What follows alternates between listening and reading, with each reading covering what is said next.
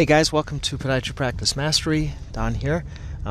This is the 11th out of 20 here, the takeaways from the AAPPM meeting. We're almost there.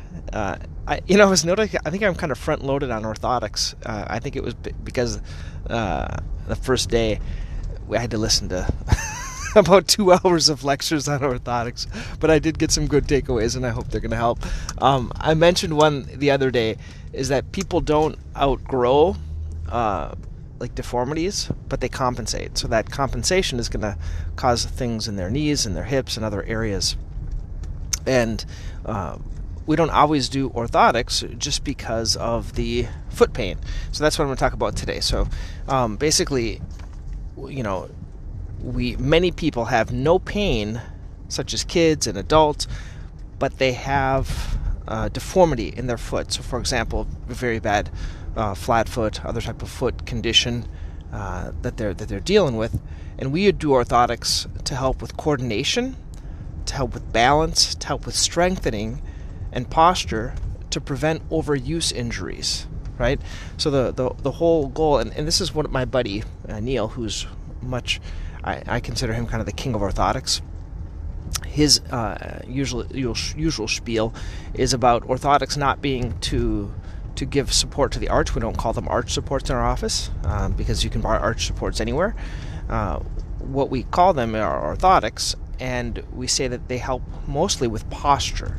So by realigning and helping with the posture, it can help prevent other issues. So we don't outgrow, this is another good quote, I think I talked about this the other day, we don't outgrow deformities, but we compensate for them. So if we can compensate for them with an orthotic to help with the posture, help everything kind of be in alignment, it can help prevent future problems. I would like to know how you guys explain orthotics, or if you have any good wording, those that are listening here. Please let me know. Email me, don@podiatrypracticemastery.com. These are kind of the different types of wording techniques I use with patients. I've also used something, I mentioned this recently, is about how I explain them to patients. And I preload some of the concerns that they have. I always say, when I'm talking about orthotics, I say, hey, there's usually 3 questions that patients have for me. One is, how long do they last? And I say they last about 5 to 10 years. Sometimes they need to be refurbished. How long do they take to make? I say they take about 3 weeks to make. And then how much do they cost? And I address that. There's 500. Ours are $550.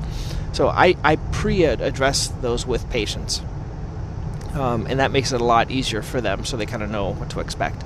I find one of the challenges still for me is that when I'm treating someone, I don't want to overwhelm them with so many things. My initial lesson with this was when I used to spend like 30 minutes talking about a $5 pad. So I tend not to. I just give away the $5 pad and I spend 30 minutes talking about something else now.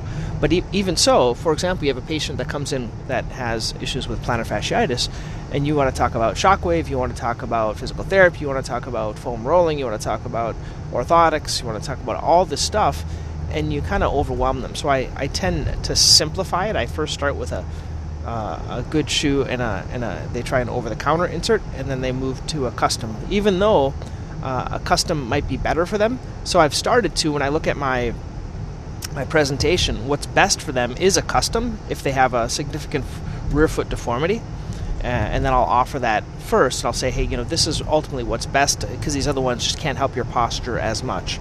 Many times they'll ask me if they can try those first. They can, but in terms of correcting the posture, a custom device works much better. Anyway, those are my thoughts for today. Talk to you guys later. Okay, bye.